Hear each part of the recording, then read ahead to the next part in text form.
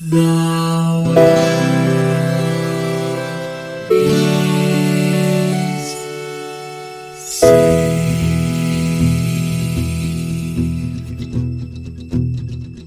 The living room's dark, save for light being cast from the big TV screen and the imminent sunrise that's teasing the one starry sky with whispers of morning. Hey, George. Hey, Lions, how goes it? Falcon Punch! Ah! KO!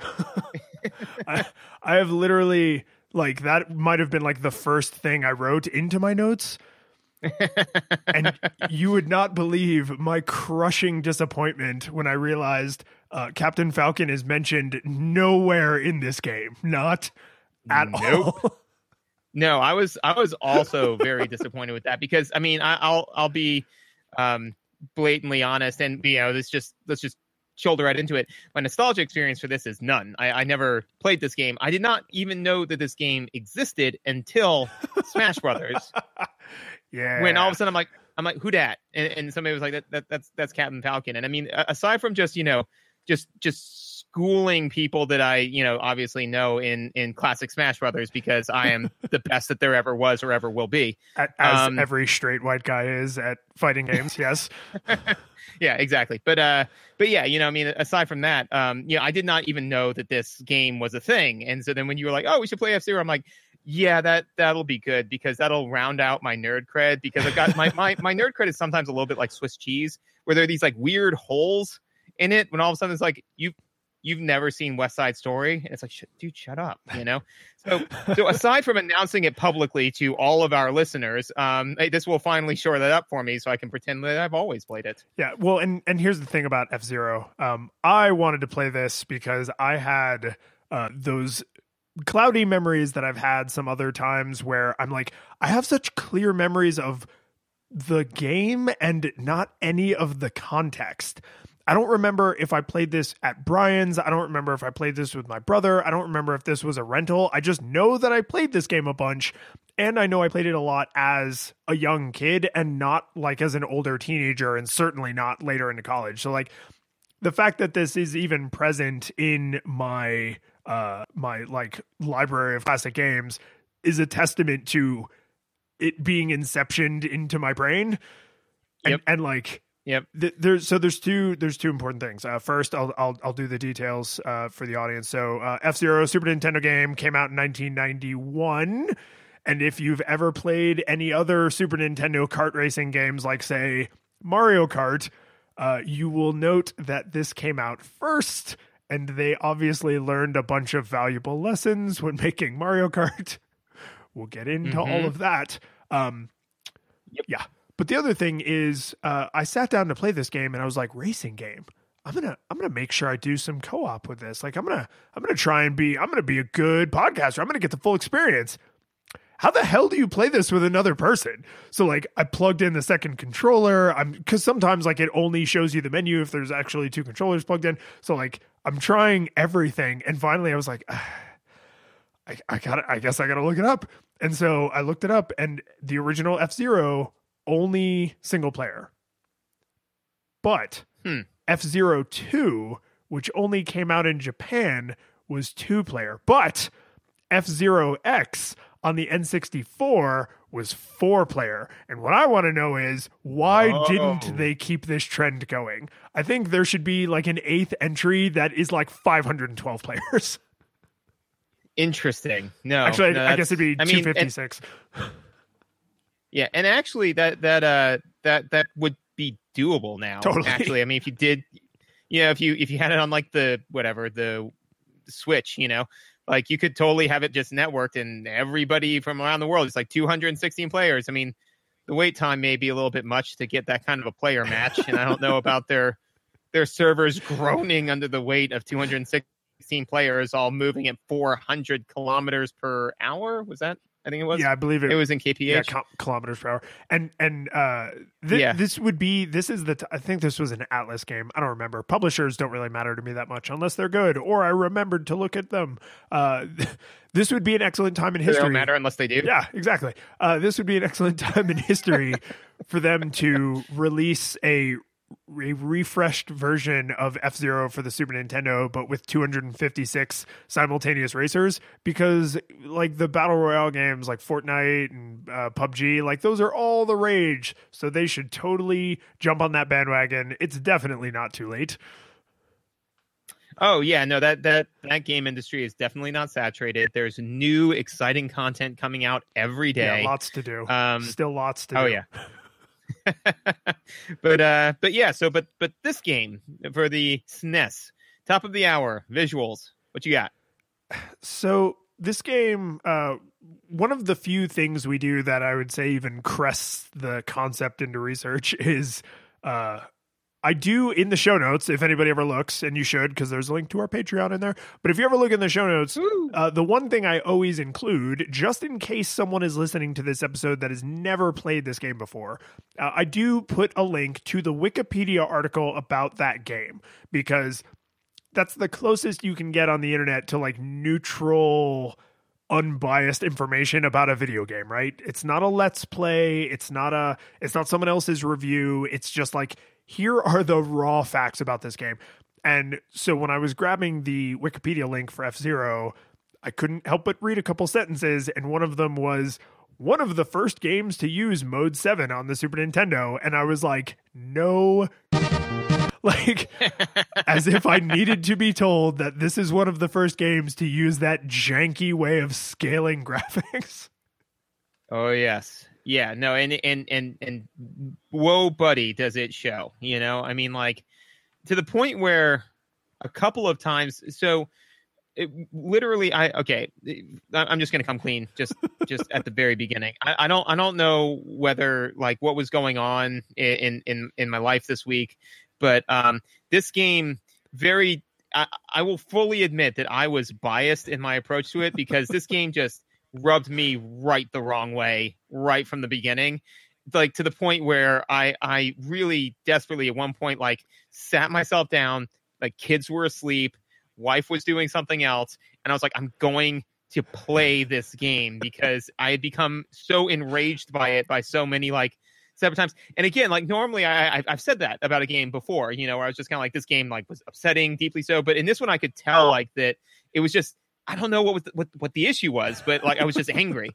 And man, the graphics, literally one of my top notes is not it does not service gameplay, right? Like, so, you know, like the Mode 7 is so, the way that they attack it is so visually disorienting that it does actively make it difficult to run the course. You know, it does, and you can. I think they made a very wise decision in making the courses largely just empty tracks. It's not until the end of the later cups, whatever. It's like Knight, Queen, King. So it's not until the end of like the King Cup that you are dealing with like crap on the course consistently. And thank God, because everything is just whizzing around so awkwardly and it's so pixelated and janky. Like all of the information is communicated to you through colors, which woe behold you if you are colorblind or have like visual acuity issues, because nothing is recognizable or epilepsy. Oh God. Nothing is recognizable by shape, because it's moving so quickly. It's hard to discern the shape. Like if you're not moving, everything has a clearly defined shape. But if you're moving, and it's a racing game, right? So it's like nothing is clearly distinguishable by shape, and nothing is clearly distinguishable by placement until you've learned like, oh, ramps are usually here. Yes. Boundaries are usually, or the like rough patch that slows you down is usually out toward the outside, right? But there are obstacles later in the game, and the only reason you can tell that they're there is because they're like flashing neon colors. So if you have any problems with colors, like, I don't know, this game might be unplayable. Well, and to me, where it kind of comes down to is that, so first of all, two things we have to talk about is and visuals does play into this, is that, you know, there's plan, practice, improvise gameplay, right? Where it's just kind of like, there's gameplay where like you can look at a situation like, you know, Magic, right? Where you can kind of look at a situation and you can plan what it is that you're going to do, right? You know, chess is a plan game, right? And then there's what do you call that? It's total information. Right, where you have all of the information, exactly. So you have all the information that you need in order to make an informed decision, right? And then there's practice gameplay where you don't have all the information that you need. You have to memorize, right, and learn from that. And then improvise is kind of a mix of the two, where you have enough information to make an informed choice, but you're going to have to probably switch up your strategy some of the way through, because you'll be given new information that will make you be allowed to be making new decisions. For example, like Civilization. Or like most sports. Right? Like you may have a strategy in mind, but then like a player moves in an unexpected way, or they fall down, or like you miss your shot. Exactly. You have to grab the rebound or something. Yeah. Great examples. And I am by no means an expert on these. But that being said, is I went into this assuming that this would be improvised gameplay, and it is practice gameplay. And the visuals 100% are that. I mean, that's the thing, is that the visuals don't give you enough information because of how kind of, like you said, janky the mode 7 is, and how quickly stuff's whizzing at you, to where like you can see a thing. Chances are that if the course is going to do something, unless it's, you know, like I'd say about 30% of the time, I was able to just like compensate on the fly. The other 70% of the time, I tapped a wall, which was fine because then I was able to get back on course, you know. But I did tap the wall, and you take damage from that, which we'll get into later. but I mean, so that's the thing, is that, you know, like it is definitely you have to memorize the courses, and the visuals don't prevent that, which is fine if that's what the developer was intending. But I'm not sure that all the mechanics that they chose are in service of that. So that was kind of weird. Well, I was explaining this game to someone else, and I used the term kart racer like totally without thinking about it. Like they were like, "Oh, what is it?" And I was like, "Oh, it's like an early Super Nintendo kart racer." And then I kind of paused and I was like, "Wait a minute. Why do I think that?" And then the more I played it, the more I was like, "Oh, because all of its visual and mechanical and control scheme choices are all way more in line with a Mario Kart than a Gran Turismo." And absolutely, that's not like a bad thing, but specifically to your point about like the practice gameplay where you just have to memorize the courses, they do technically give you that information where on the bottom of the screen you can see the layout of the course, but you can't reference it during the race. Like there's way too much crap going on, and the courses start out like a little more complex than a real racetrack would be, and then they just get overwhelmingly nutcase complex to where sometimes like there's even dead ends that I don't know what the point of these dead ends are, because you can't jump, and there's like you don't get to choose where there's ramps, so it's like that dead end is literally just there to confuse you because you are coming on a straightaway and you need to make a right angle turn, like literally a hard left or a hard right. But it looks, if you're not paying attention, like you could continue to go straight. And if you do, you just smash into the wall at 600 kilometers an hour.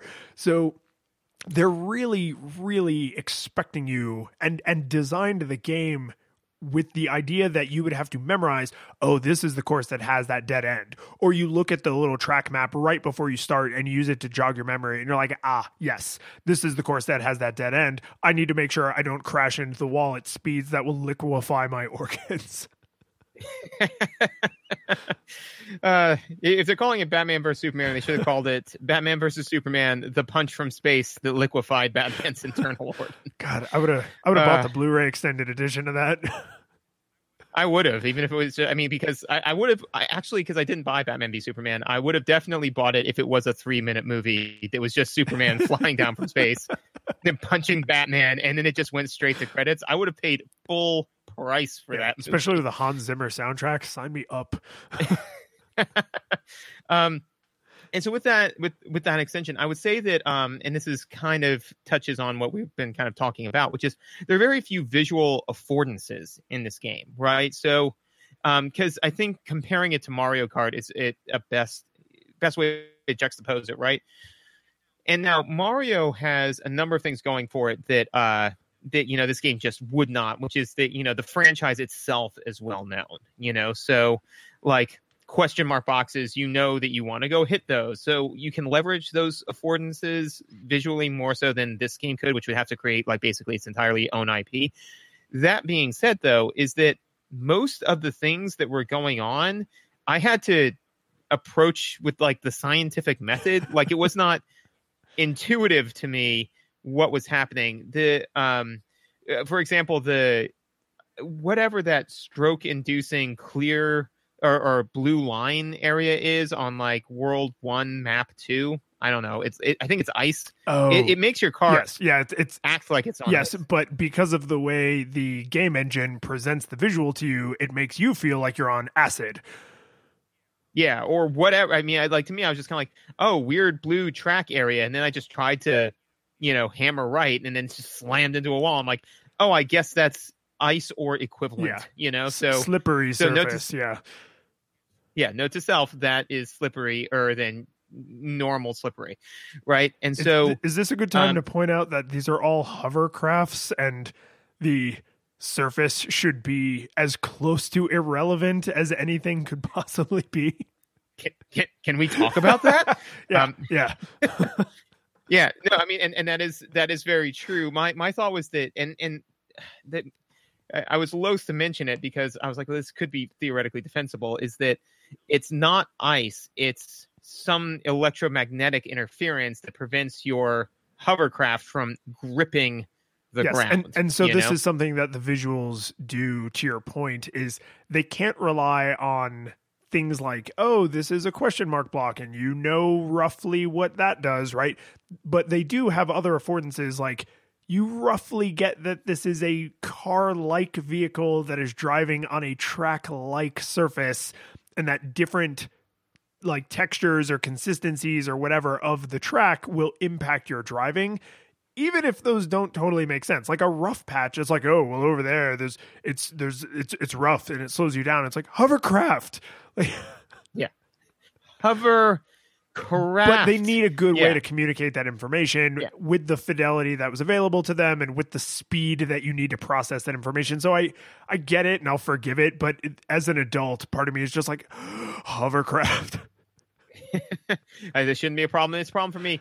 The other visual affordance that I got frustrated to the point where I was like, there has to be an in-game solution to this. And then that's what led me to what the solution was. And I do try to, because obviously this podcast has helped me as a player, because I'm like, it helps you think like a designer, right? So there have been times when I try to check whenever I'm like, a good designer would not do this, to like mentally think like, I did have to think that way though. It didn't just happen, which was about the third or fourth time I made one too many mistakes and exploded in a heap on the side of the road because my power was out, which I didn't really care for that. Like I didn't care for it being called power. Like I would have preferred like ship integrity, or I mean, I know that's like wordy, but and power. Anytime there's a weird word choice, Shield would have been excellent. And even just like hull, right? Like, but anytime there's a weird word choice, there's always a part of me that's like, are we seeing the best word, or are we seeing a terrible translation? Yeah. And especially in a case like a HUD, because Japanese is a way denser language than English. So if you only have 5 or 6 characters, but they're Japanese characters, you can convey volumes more information than you can in it. That's like a friggin' poem, I mean, it really is. So it's one of those things where I agree with you that we didn't play the Japanese version. We don't speak or read Japanese, so we had to deal with the word power. Well, I mean, do you not? I mean, just Mandarin and Korean. I'm working on Japanese. Get cultured, you pig. So you uncultured little piggy. But so we didn't play that. We're not dealing with that, and that's an assumption. I don't even know that that's true. Maybe it just says power in Japanese. Maybe they even wrote the English up there because Japanese media does that sometimes. But what we dealt with was the English word power, and that does not immediately tell you when this is depleted, you die. No, it doesn't. And in fact, what I thought was like power, I thought boost, Boost, like fuel. engine. I mean, it is a car. Yeah, exactly. So I was like power. So I was like, oh, so that should be a thing where I should be able to hit a button and then I will consume power to produce work because I'm pretty sure. I mean, I'm no physicist, but I think that holds up. That is close. Yes, I don't want to bore you with the math, but let's say your reductive simplification is sufficient. Okay, so we got to go through this quick tangent because I'm going to be sick with rage if we don't. Which was we both went to college together, right? And and I majored in chemistry, which took me all the way up to Calc 3, and you majored in information technology, which took you through statistics, right? Stat and pre-calc. Stat and pre-calc, right? And so at one point I was lamenting the fact that I was in Spanish 2 or something like that and how difficult this class was and that language wasn't my thing, but I had to do it to fulfill my language requirement. And then you smugly turned to me and said, yeah, I don't have to take a language requirement. And I said, why? And you were like, well, I'm taking stat. And I was like, excuse me? You're like, well, for my major, I'm considered to speak the language of math. And I was so agog and blind with rage that I don't think I was able to adequately respond to you at the time. Yeah, well, I mean, like 14 years later, you're still carrying this chip on your shoulder for one. For another thing, I'm amazed that it took 49 episodes for this story to come out because we've talked about math and language more than once. And 3, just for my own defense, I want to make it clear that I did not agree with the university's assessment of me being fluent in the language of math compared to someone who had far more math than me. I was just benefiting from their stupidity. Right, which is fair. But all that being said, that's what I figured that particular health bar was going to do. But it said it's structural integrity. Fine, I'll take a deep breath. Let's all move past it. So then apparently there is another seizure-inducing strip to the left of the start line, which you can use to replenish your health, right? Nothing about the visuals that happen the first time you go across that, because the first time you see that, okay, so you're at the start line. The first time you see that, right, is you're taking off, you've got full health, right? So the first thing I did was I saw something I could interact with, and it didn't look, terrible or awful. So I'm like, oh, let me do that.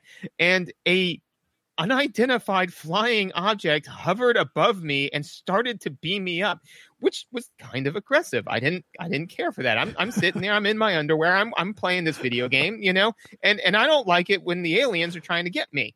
So I was like, I don't know what that does, but I know it didn't. And here's the problem: is I didn't know what it did. I knew it didn't do anything good. Because nothing good happened. Because you already had full health. Because I already had full health. And it wasn't until I had taken so much damage. I'm like, there are no power drops. There's nothing like that. There's got to be something. Oh, it's that dumb UFO, isn't it? And then the second time, the 15th time I was running, but on the second lap after I'd taken some damage, I went over there and I got some power back. And I was like, got it. So this is... Oh man, I'm having feelings right now, like design feelings, because first off, I know generally speaking, we try to only play games that both of us have played, but life is a thing that exists and we can't always do it. And sometimes we don't do it on purpose. As soon as you said there's this crazy colored strip right next to the starting line, I was like, yeah, why would you know what that does? And then here's my answer to that question. But before I answer that, even if you had a good feeling that you knew what it did, the visual after you go on it of a UFO shooting you with lasers does not necessarily go with your gut instinct that maybe this is a helpful area. Here is my... Because there are no allies. Real fast. There's no allies, right? You are alone in the universe, you right? Every other thing moving is out to get you and Falcon punch you to death, as you will find out later in the series. Yes. So naturally I assumed, I'm like, there's another ship. It's probably doing something bad to me. Yeah. Here's the one thing that I will say I am almost positive they're doing intentionally.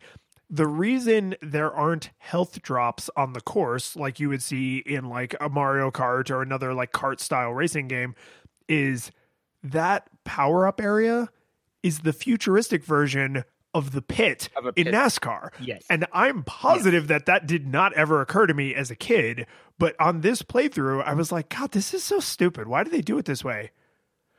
Oh, it's like the pit. It's which is why it's off to the side of the course. Oh. But the thing is, even if you knew about racing, but you don't know about this game, you go over into the pit for that very first time and you start getting shot by lasers from a UFO. And that does not line up with your conjecture. Your conjecture is, oh, it's like the pit. And then you get shot by lasers. Like, so even that, like they were using a racing metaphor, but then the visual is kind of counterproductive. Well, and even if, because I mean, I'm confident that they could have accomplished this. You know, like there are some visual affordances they could have given you. I mean, first of all, let's just kibosh the UFO off the top, right? That's not great. But like if they had like little like up arrows, you know, like by your car, because you're looking at your car, right?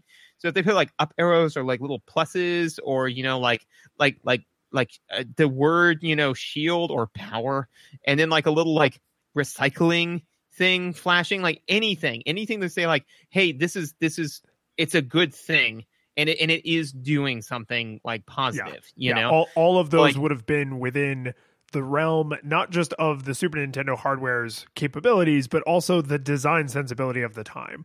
Like nothing about what you just described was discovered in the early 2000s of, you know, video game design. Like that was all stuff that existed at this time. Yeah. So that was something. And again, you know, like I said, by the time I had gotten around to stress testing doing the scientific method, forming a hypothesis, testing my hypothesis, and coming up with a, you know, theory, right? Like I was already relatively frustrated. So, you know, again, I just don't really feel. So for me personally, for the visuals, in service of gameplay, now, put a pin in that. Visuals for visual's sake, I actually kind of enjoyed. I thought that all the courses were like they switched it up.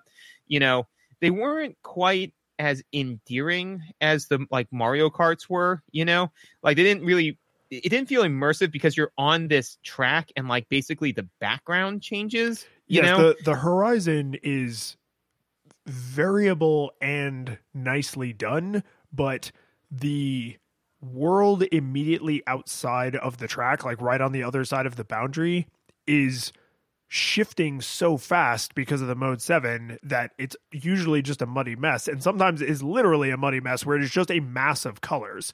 So even if you're sitting still, there is a mass of moving colors, and then when you're moving quickly, it's a disorienting mass of moving colors. Right. So, I mean, you know, like I did, you know, credit where credit's due. I think that, you know, they did try to vary it up to be like, oh, now you're on a beach and now you're on now you're in a desert. And it's like, yeah, it's all great, but it feels like I'm on a racetrack with a TV in the background of a desert, as opposed to like in Mario Kart, where you really feel like you are in Bowser's dungeon, you know, because you're able to interact with the dungeon, you know, to some capacity. And the actual dungeon itself varies up, you know, like for example, in 64, you know, there are thwomps, you know, and those can mess with you. You know, there's pieces of the with Boo's castle, you know, like where there are Boos that, you know, like you can see moving through the background and stuff like that. It really feels like you're a part of it, as opposed to this, where it just feels like that you've been magically teleported to this insane track and it's just on a new backdrop. Did you ever see the live action movie version of Speed Racer? I love that movie. Right? Yeah, no. Oh man. And the thing is that I haven't seen it in a while, so I'm really, oh man, that's one we should do. Oh, it's not a video game. We should just rewatch that at some point. You and I can just watch that movie. Yeah, because like, God, I loved that movie when it came out. I thought it was a really faithful adaptation to the wacky hijinks of, you know, the cartoon. But anyways, what were you going to say? The reason I mention it is because in the cartoon, all of the racetracks were, you know, racetracks. Like they were going at absurd speeds and crazy things happened, and all the cars had like weapons and tools and stuff. And like, that's all true. But in the movie, the racetracks are all even more fantastical and usually just floating kind of out in like like they're quantum locked hundreds of meters off the ground.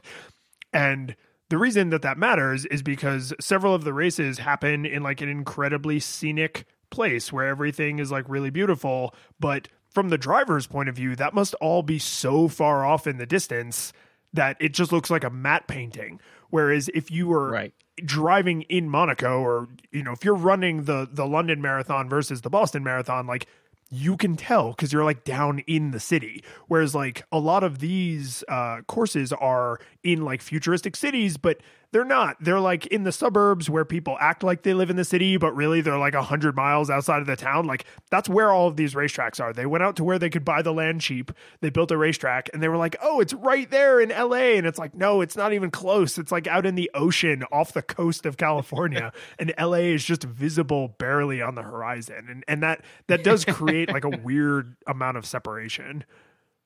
Yeah. So anyways, those are my notes on visuals. Do you have anything else? I do have this one other thing, and I'm surprised you didn't bring this up, but the HUD, it omits a piece of information that I personally think is non-negotiable, and it includes a piece of information that I think is useless. So whenever you are playing a racing game, I presume the object is to do your best, and your best, if at all possible, is to take first by the biggest lead you can, right? Like because you don't want to just take first place. You want to make sure that you can't possibly make a mistake and slip into second, right? So you want to take first with the biggest possible lead. So one of the things you would need to know is your position, right? But then you would also need to know what lap you're on out of laps total, because if I'm in third place and I want to be in first place, how much time do I have to close that gap and then create a gap of my own? If John is driving at 55 miles an hour and starts at time 0, and then Susie starts driving. Yes. Yeah. That to me is racing information I need. Where am I? How long until the race is over, measured in laps, right? And this game tells you what lap you're on as you complete a lap, and then that information goes away forever, and it's just not on the screen anymore. It's not on the pause menu. It's nowhere. You do not know what lap you're on, and these are all 5-lap races, so you can actually forget which lap you're on. And like some other, I feel bad continually referencing Mario Kart, but like Mario Kart had a pretty clever way of handling this, which is the information is displayed on the HUD, and when you're on the final lap, the music is faster.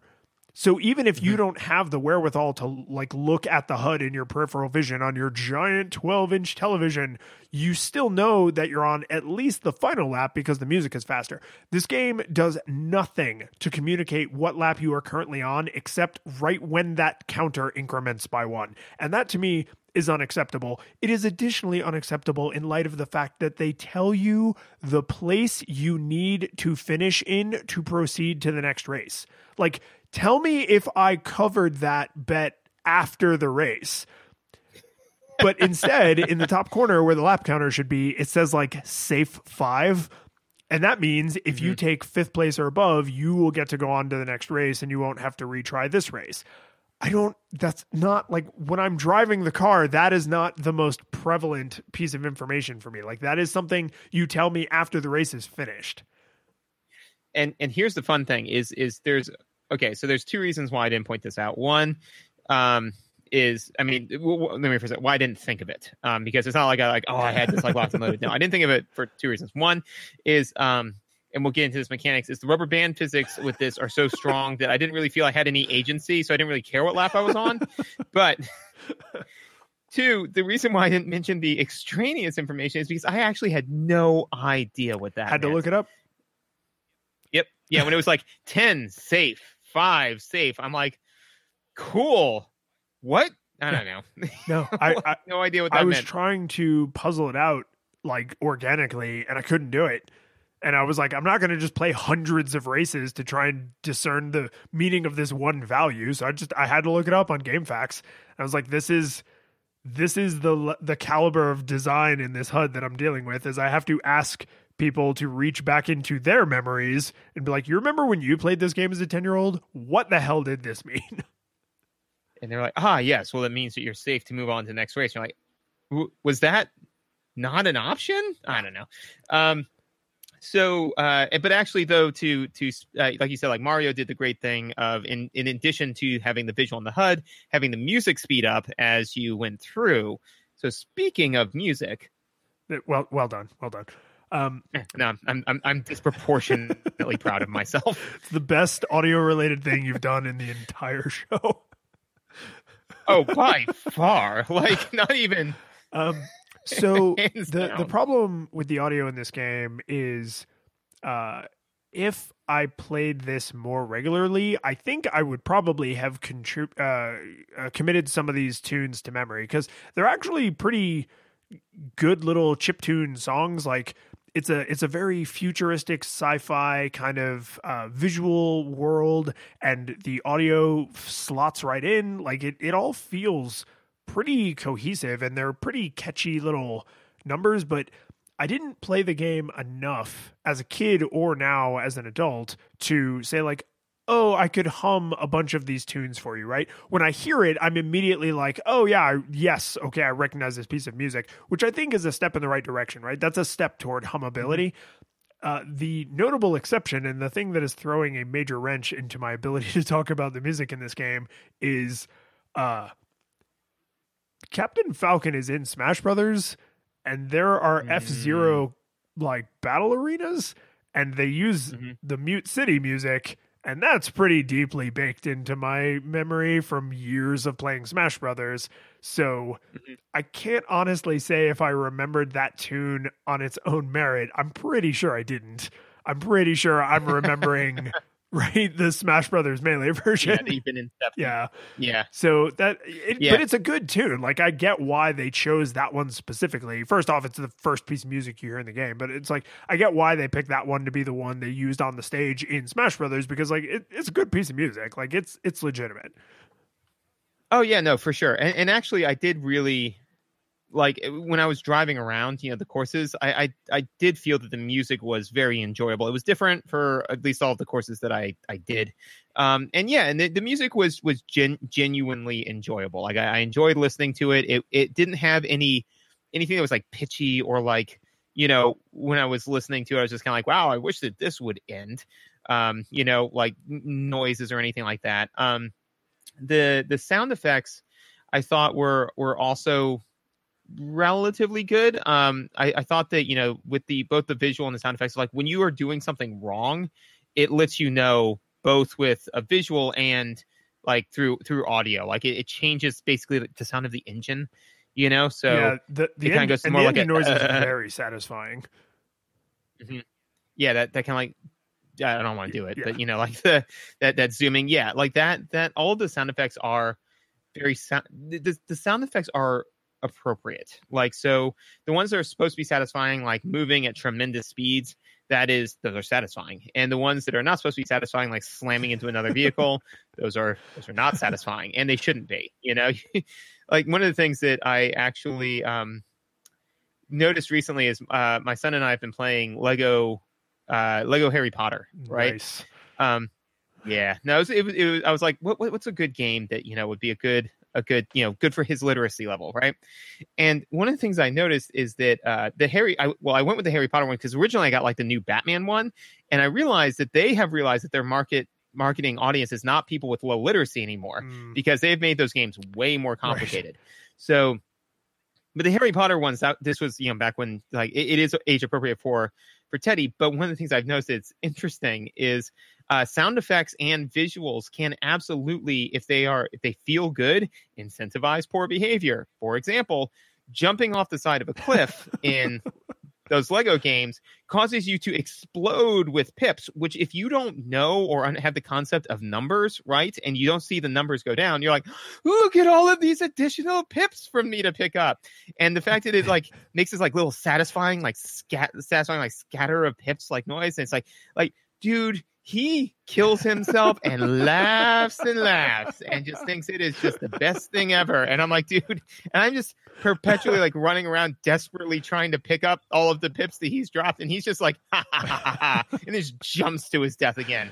So I told you all that to tell you this, which is you really want things that shouldn't be happening to not have a satisfying visual or sound effect. And this game does accomplish that. Yeah. And in Harry Potter, they are trying to make something as gruesome as falling off a cliff and dying non-threatening and non-violent. Like, hey, you just lost some pips. You can totally keep playing, right? Whereas in F-Zero, it's a much more mature aesthetic, right? They're not catering to people who are afraid to see like an explosion because like you explode when you run out of power, and it makes it's one of the few, I actually put this in my notes, it is one of the only bassy sound effects. And it's not because the other sound effects are like too trebly and grating. They actually do an amazing job of doing lots of swooshy noises that are not like ear poison. But the engine noise and the explosion noise, one of which is very good and the other of which is very bad, are two of the only like bassy sound effects in the game. And the explosion noise is really like, it's a satisfying noise in that it is well executed. But when you see your car go away and you hear the like, and then the camera pans around and there's literally a smoking crater where your car used to be, like, that communicates information pretty clearly. It is really obvious to you, even if you can't read the words on the screen, you know, you died, try again kind of thing. It is really obvious to you, like, oh, I'm no longer racing. Like that is a bad sound effect because I'm here to race. And when I heard the boom noise, the racing stopped, right? So it communicates information in a satisfying way without incentivizing it. Right. And I would agree with that. And I think that all the other sound effects kind of fall in line with that. Honestly, that's kind of what I had for audio, which is, you know, the music's very satisfying. The sound effects are very appropriate. I think that honestly, as far as sound goes, the game is very solid.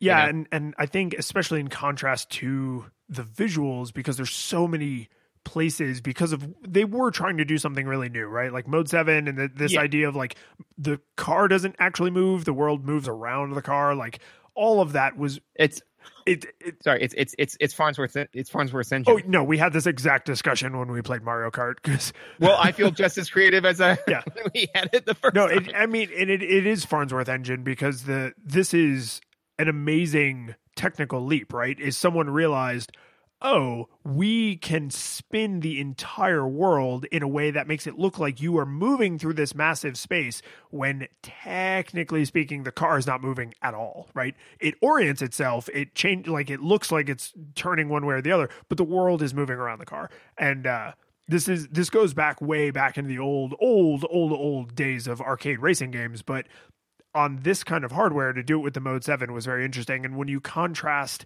how poorly that has aged to how very well the when you hit the wall and it makes the electric like shield, it should be a shield noise, not a power noise, but it makes the you took damage noise. And when you explode and the hum of the engine never gets grating, right? Like, especially because when you let off the gas, when you let off the plasma, I don't know what it is, when you let off the accelerator and then you hit it again, it doesn't immediately go back to humming. It actually makes like a little like afterburner like pop noise, just like an engine would sound when it's firing up, like a jet engine makes that like, and it like it's not only a good attention to reignite. Yeah, it's not only, thank you, reignite. Jesus Christ.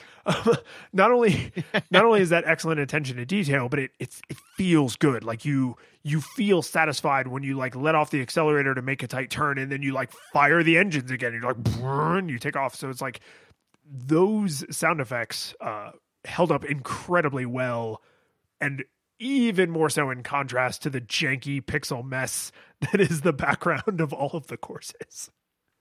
Yes, agreed. Gameplay and controls? Yeah, and I do have a specific control story, which I feel like coincidentally has been happening a lot recently, but depending on the order people listen to these episodes in, maybe it's not happening a lot from their point of view. Maybe it's about to happen a lot. Whoa! So that's the Farnsworth engine, but with time. So this hardware, it ages, right? The games are solid state, but all things suffer the inexorable march of time. As well put, Ozymandias. Exactly. So I sat down to play this, the very first session of this playthrough, and I'm not exaggerating. 5 seconds into the first course, I was like, oh my God, these are the worst controls I've ever seen in my life. Like, I'm crashing into other cars. I'm crashing into walls. I'm like, I actually played through the first race and then put the controller down and was like, there's no freaking way my concept of this game, like in my memory, is this far divorced from the actual reality. This cannot be true. To where I actually went and got one of my other controllers, because this controller is like it's the colorful one, so it's the one I use most often because I like it. It's like the Japanese colors. So like actually went and got one of my other controllers to try and see if the controller was actually broken, and it is actually broken.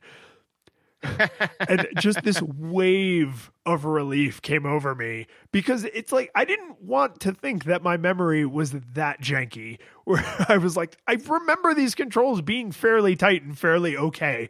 And so like I was like, oh thank God, it is actually the controller's fault. And of course it happened in a game that's not 2 players, so it's not like I'm sitting there with my friend being like, no, my controller's broken, this bull crap. Yeah. Well, yeah, and I mean, like, because I'm sure that you were like it is. It's always refreshing to know that your memory is not so janky, so you didn't have to like call up, Big Bird and Spider-Man, whom you played with while regularly, during, like this game. Like, yeah, that would have been rough. Yeah, no, I didn't really have any real issues per se with the controls. Once you get used to them, they're a little bit looser than I think Mario Kart, which is what my brain immediately like projected onto this. So, like hitting right, makes you turn and slide a little bit more, but once you get used to it, that was pretty straightforward. The thing that bugged the so one of the things that bugged me, and I don't know if this is common with racing games because I don't really play a whole lot of racing games. They're not really my jam. I think mostly because to me the only racing games I really like are like arcade games when you're sitting. Yeah, where you're in the car, you've got, it's got the rumble, it's got that feel to it, that really immersive feel. Like I really enjoy that. Aside from that, I don't really care that much about cars. To me, cars are a conveyance, whatever. So that being said, so I don't know if this is common with racing games, but having cars on the course that are not cars you're racing against. Are we going to talk about that now? Oh, can we talk about that now? Yes. No, let's talk about that now. I hate that. I hate that so much because every time, because one of 2 things. One is only bad, right? Because first of all, you can run into them, which is why they're there. They're there as potential obstacles. But in that case, make me race against more people than I'm racing against, because every time I would overtake one, I was like, yeah, wait, I was already in first. Yeah. Oh, yeah. So literally there was no win condition. When I entered into this, there was no way that I could come out better. I could just come out the same. And then, when like somebody would pass me, it was just, God, it was a frustrating mess. I hated it. So I like the way we circled around on the visuals of you are kind of like outside of the matte painting that you're seeing off in the distance, because that creates an interesting question here, which is, where the hell are you? Who are these people? Like, what are they doing on the course with you? Because first off, all of the non-racer cars all look identical, which really says to me, you are actually right in the middle of a city. And this is like the Honda Civic of the future, which is why you see so many of them. And it's just like traveling at 400 kilometers per hour. Yeah.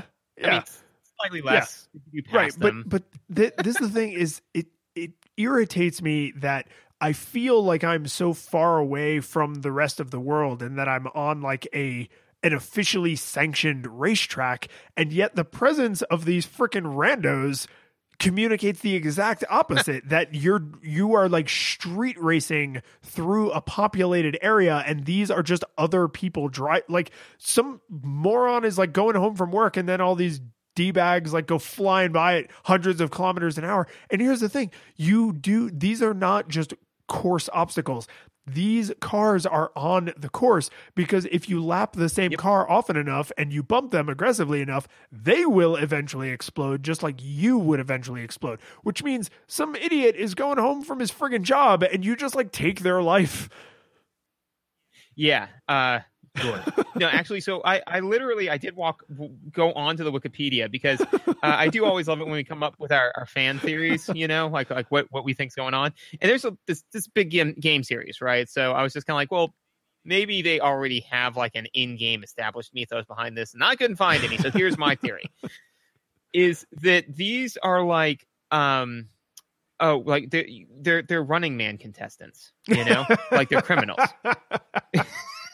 so this is Death Race. yeah. So like there's you're like the gladiator, like you're the officially sanctioned racer, but these other people are like death row criminals that they just put into cars, and like if they make it through the track, like X number of races, then they win their freedom or something like that. That's what I came up with. I 100% accept this theory. Especially because you can tell the penal system in this Judge Dredd future is not very pro rehabilitation, because we are all in like super powered, like we're the villains in the Running Man, right? Because we have flamethrowers and buzzsaw hands, and then all of these people are in their friggin' Honda Civics, right? No, we are District 1, and these are the districts 4 through 12, like.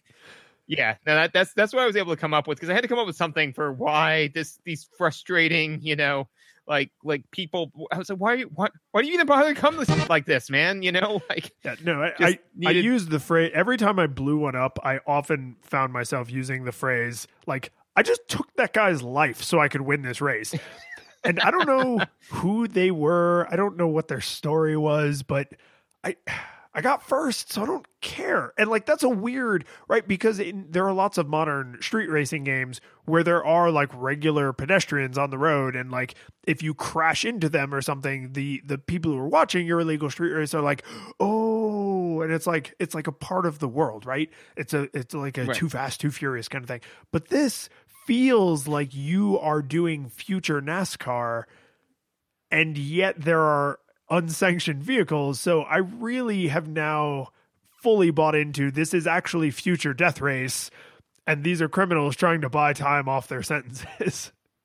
Yeah, no, I mean, I'm unfortunately I don't really get the Too Fast, Too Furious reference. I never really got into that series, mostly because I didn't racing. Yeah, well, and I never watched the first one, and I didn't think I could watch any of the others because of the highly cerebral storyline. Oh yeah, that clearly if you don't watch them from the beginning in order, you will never be able to keep up with what's going on. Oh yeah, no, absolutely. I naturally assumed that a submarine breaking out of the ice while people are, driving on it would make sense had I only know the lead-in. Had you but known, yeah.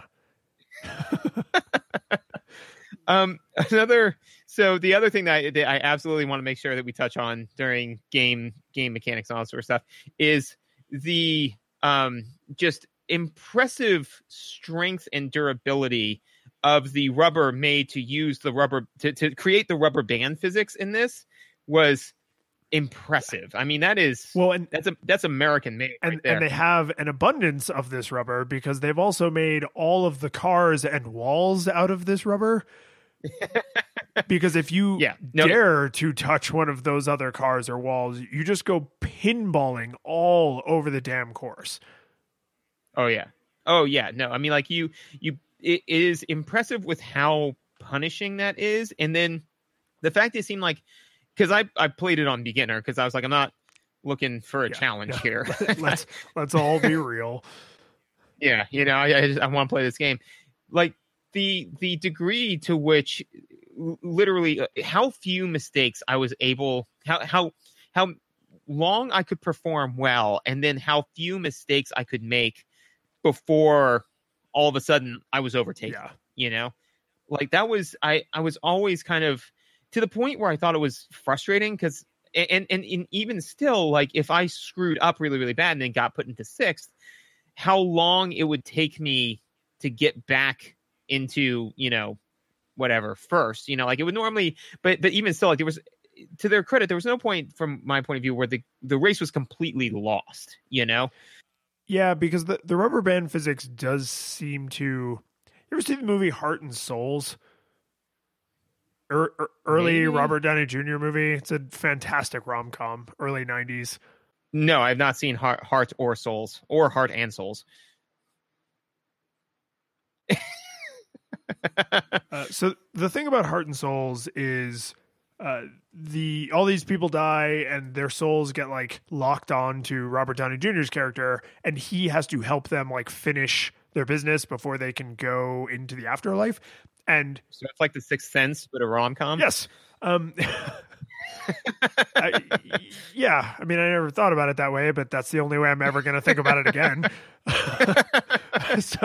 But they show you very early, just to let you know what the rules of the universe are, is that they can't get more than like 20 or 30 feet away from him.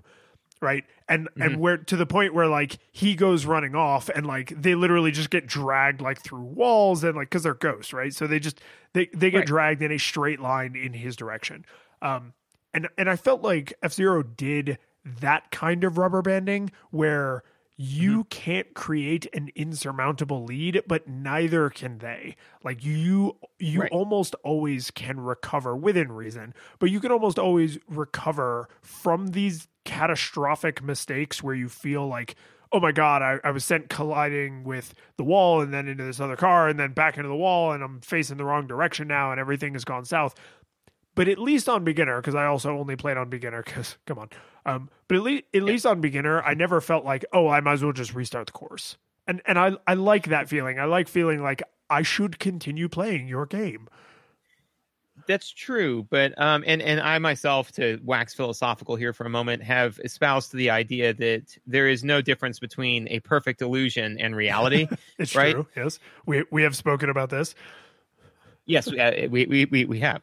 But the problem is imperfect illusions, right? So if this was a perfect illusion where like I felt that, I made a mistake, but through my own grit and integrity and ability to like pull through, I managed to, pull up, or that, like even though I was, behaving with aplomb, like this other racer was just on my heels the entire time because of their skill and wherewithal, that'd be fine. But that's not the case in my experience.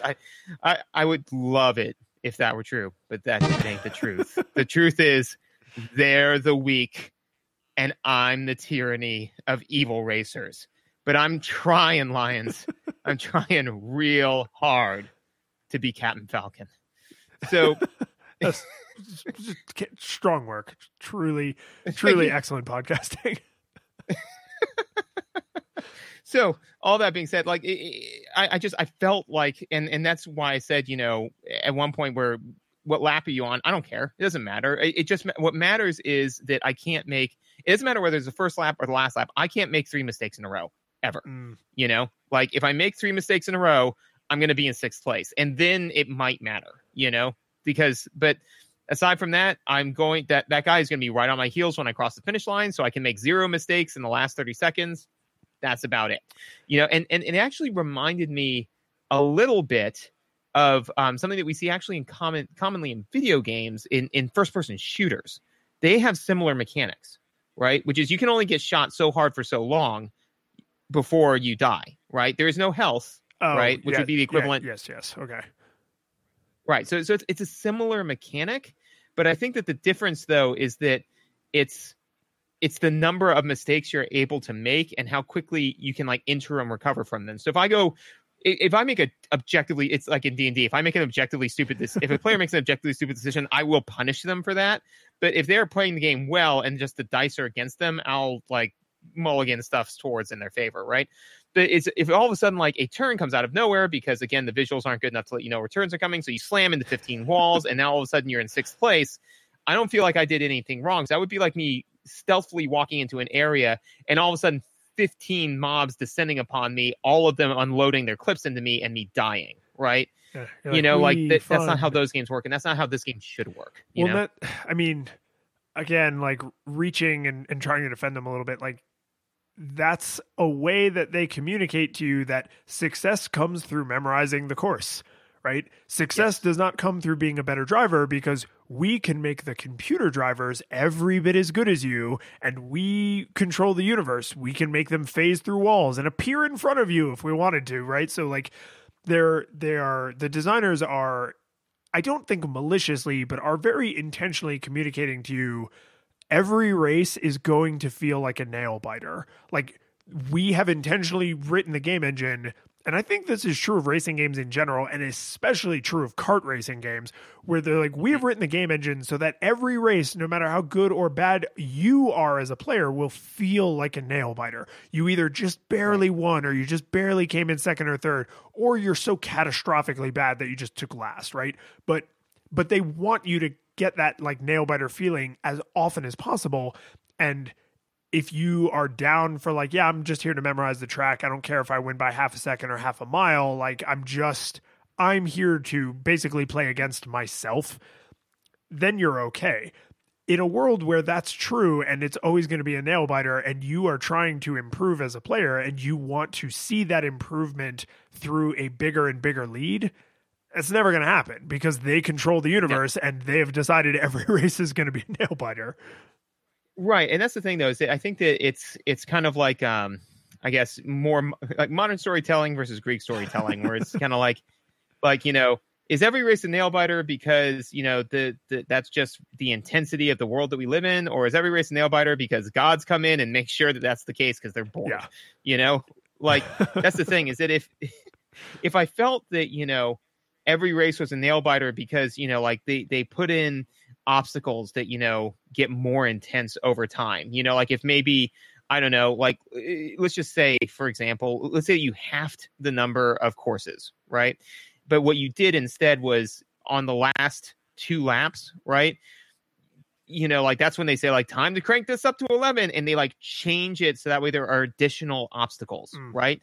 Or they say like multi-ball and they send in all of the convicts all at once, you know, like, you know, like something to actually increase the difficulty. So that way then that would occlude the fact that they've tightened up that rubber band towards the end, you know, and said like, actually, we added these to kind of like obscure the fact that realistically we've taken some of your agency away from you, in the same way that games that are truly like choose your own adventure, no, they're not, you know, like all of they're not. No one has free will.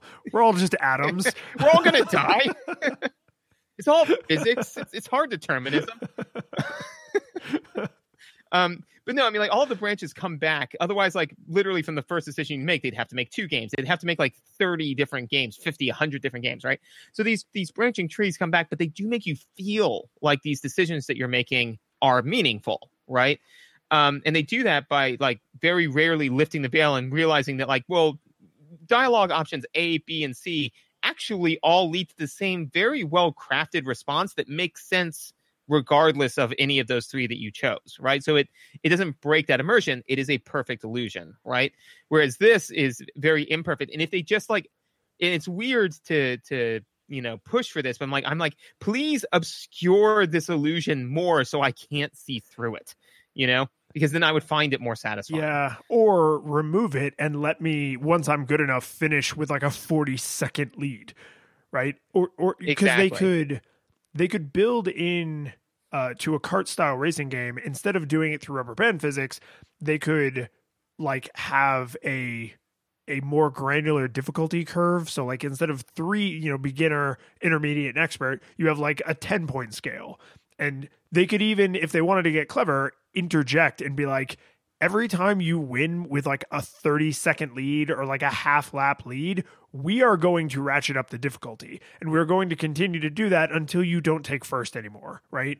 And like there are other ways you could build that in, but I don't personally find the rubber band physics satisfying because it's the game reminding you that they're the game, right? They're the authority. Right. You don't have agency. They make all the rules, and no matter how good you are, every race is going to be a nail biter. And then it's like, well, I might as well just only do practice courses just for time, because every race is going to be a nail biter. Yeah, exactly. No, I mean, even if they did something like kind of interesting, you know, like if you finish the course with you know, like you said, like a 30-second lead or a half lap lead, right? Just interjecting a singular cutscene, you know, of like Captain Falcon, like walking up to your racer, your car, whatever, and saying like, hey, you're too good for this course. I'm coming for you now. And then ratcheting the hell out of the rubber band physics with that particular vehicle, you know? And then you're like, oh no, like that now he's after me, he's out to get me. And even though like it's very clear that they're tightening up those rubber band physics, just adding that narrative in is like, no, it's not that they're just doing this to make sure that it's a nail biter. They're doing it because he's out to get me in particular. Make the like veil that. thicker. Yeah, exactly. Just do something so I can't obviously see like, oh, well, none of my decisions matter. We're all like, this is all meaningless. We all turn to dust, like all of that good stuff. What else do you have? There's a few other things that I was like, oh, this is like a weird mechanic. This is like an odd thing that they bothered to include, but I'm tired. I'm so tired. So I guess I'm kind of curious because you didn't play this game. Like, how did this, knowing the time in history this is from, having played lots of other kart style racing games, like, how'd this hold up for you? And again, all the cards on the table. I do not know why in particular this game really rubbed me the wrong way. And I really tried to divorce myself from that because the degree to which I was finding myself frustrated with was not proportionate to the degree to which it should be frustrating. All of that being said, no, it doesn't hold up. And the thing is that, and I'm not a huge fan of racing games, but honestly, just play Mario Kart. Either play Mario Kart, or if the real thing that you want is something that's not, like that it's super fast, quote unquote, because it's not actually that much faster. It's just that they have a bigger number on the screen, which makes it feel faster. But whatever. If you want something like that, you really should play a more modern, more immersive game.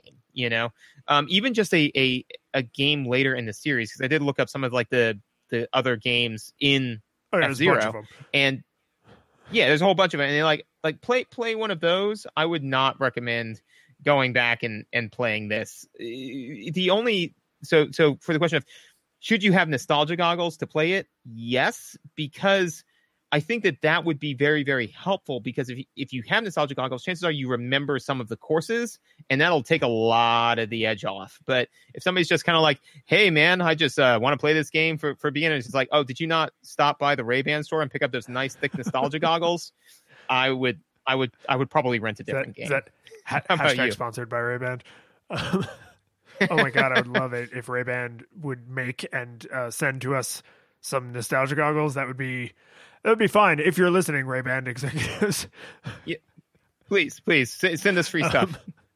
Yeah, I take Oakley's too. Yeah, no, I'm not a jerk. I mean, nothing else. Like, I don't want unless Ray-Ban's listening, then in which case I hate Oakley and only Ray-Ban. Unless only Oakley's. Oh no, this whole thing is falling apart. Done. Yeah, so my nostalgia goggles for this were pretty thick. This is a high prescription nostalgia goggles, and that bore out, right? The fact that I had like only cloudy memories of playing this as a rather young kid, like early in my games literacy, also not being huge into driving games, but I do like kart racing games. Like, I'm a big Mario Karter, right? And there's been some other good kart racing games. Not a lot though, mostly Mario Kart. But I kind of sat down to this, and once I figured out my controller was broken, like that left me with like a weird taste in my mouth, and I was like, oh, okay, right? It's like I put the nostalgia goggles on, but like didn't take them out of the case. So I'm like, I can't see anything. Oh, okay. So that like first impression was so tinted awkwardly, and then just like all these little weird decisions, like I can't play it 2-player, and like the rubber band physics are so egregious, and the graphics are like kind of nauseating, and there's actually some spots where like I would swear to God that the car is sliding sideways, even though I'm not touching a direction on the D-pad at all. So like, if I had to rank this game, I would give it an F-Zero. The curtain falls, the music plays, the credits roll, then it all fades to black, and you're left by yourself. The fanfare is gone. There's no player 2 there by your side to share victories won. But as you slowly progress down the hall to your bed, a few great events leak back into your head from the time that you spent traversing the land battling evil, fighting the darkness, just sword in hand. Your memories creep in with the end of a smile. You realize again what you lost for a while. You're gonna think back much less on how you saved the day than on all the experience gained. At the end of it all, gamers play what we play. Not for game over, but rather for what we take away. The world is sad, but who cares? We all know that that's not what you came for. Your next adventure already in sight. You're all set to go. You're excited to see what's all wrong till it's right, and the world is safe. So you're more along for the ride. You're more along for the ride. You're more along for the ride. You're more along for the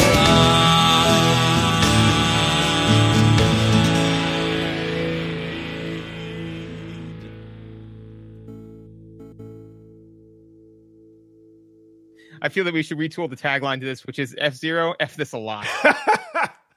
That was good. That was good.